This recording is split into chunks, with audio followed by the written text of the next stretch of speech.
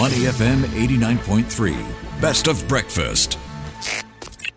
The Bigger Picture, only on Money FM 89.3. Good morning. Welcome to The Bigger Picture. I'm Imad Akhtar. Southeast Asia consumer confidence is on track for a rebound as value seekers are embracing new needs. Those are the findings from a recent report conducted by Meta, Bain & Company and DSG Consumer Partners on consumer growth trends in the region. To learn more about some of the key takeaways from this report, I'm joined now by Zara Lightowler, Associate Partner at Bain & Company. Zara, good morning. Welcome to the show. Good morning. It's great to be here. Great to have you on board. Now, one of the key findings that stuck out for me was this idea of the emergence of a new hierarchy of needs versus wants, and that's as consumers reprioritize their spending habits, perhaps due to a number of factors, COVID-19, technology trends, rising interest rates, perhaps.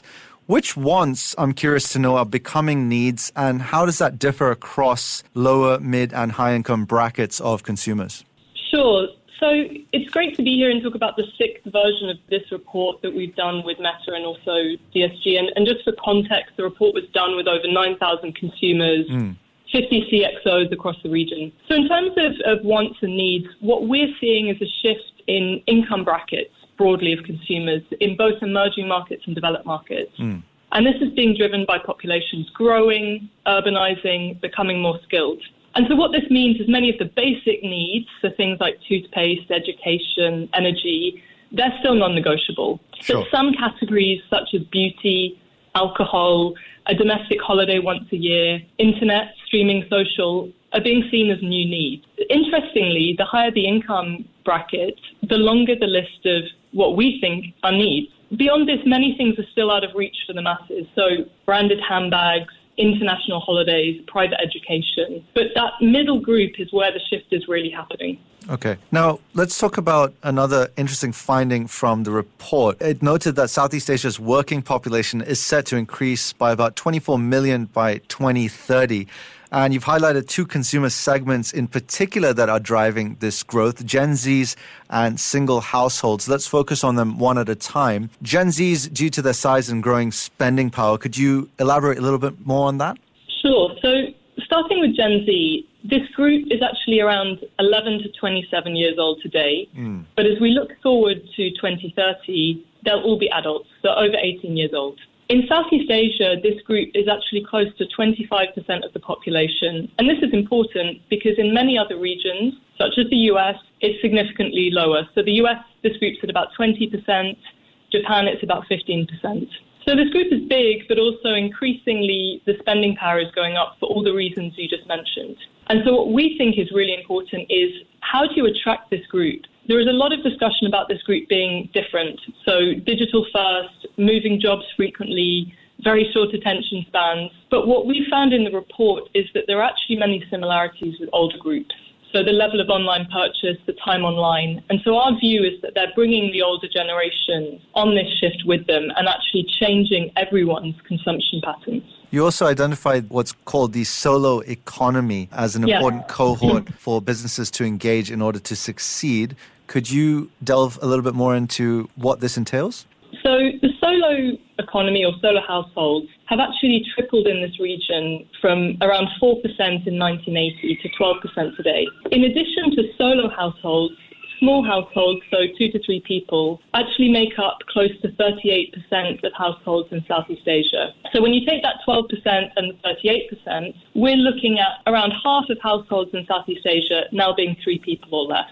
Singapore and Thailand are leading this, so Thai solo households are nearly actually at 30%, which is in line with the US and ahead of China. Okay. And Singapore's not that far behind. The drivers here are really around more young professionals delaying marriage and kids for careers, longer life expectancy and higher divorce, and ongoing levels of migrant workers. And what we've seen in other markets where this has happened is consumption shifts. So that might be products which are really made for one person, such as meals, solo entertainment, think karaoke or bars or meals or restaurants, a rise in categories like pets as people want companionship, and even smaller households and associated categories like furniture. Your report has also identified a certain type of business model called insurgent disruptors. Now, this may not be a term that many people have heard of, but its impact is massive. Apparently, they are now responsible for over $50 billion of revenue in Southeast Asia alone. Could you explain what insurgent disruptors are exactly and why they're responsible for such a huge chunk of revenue?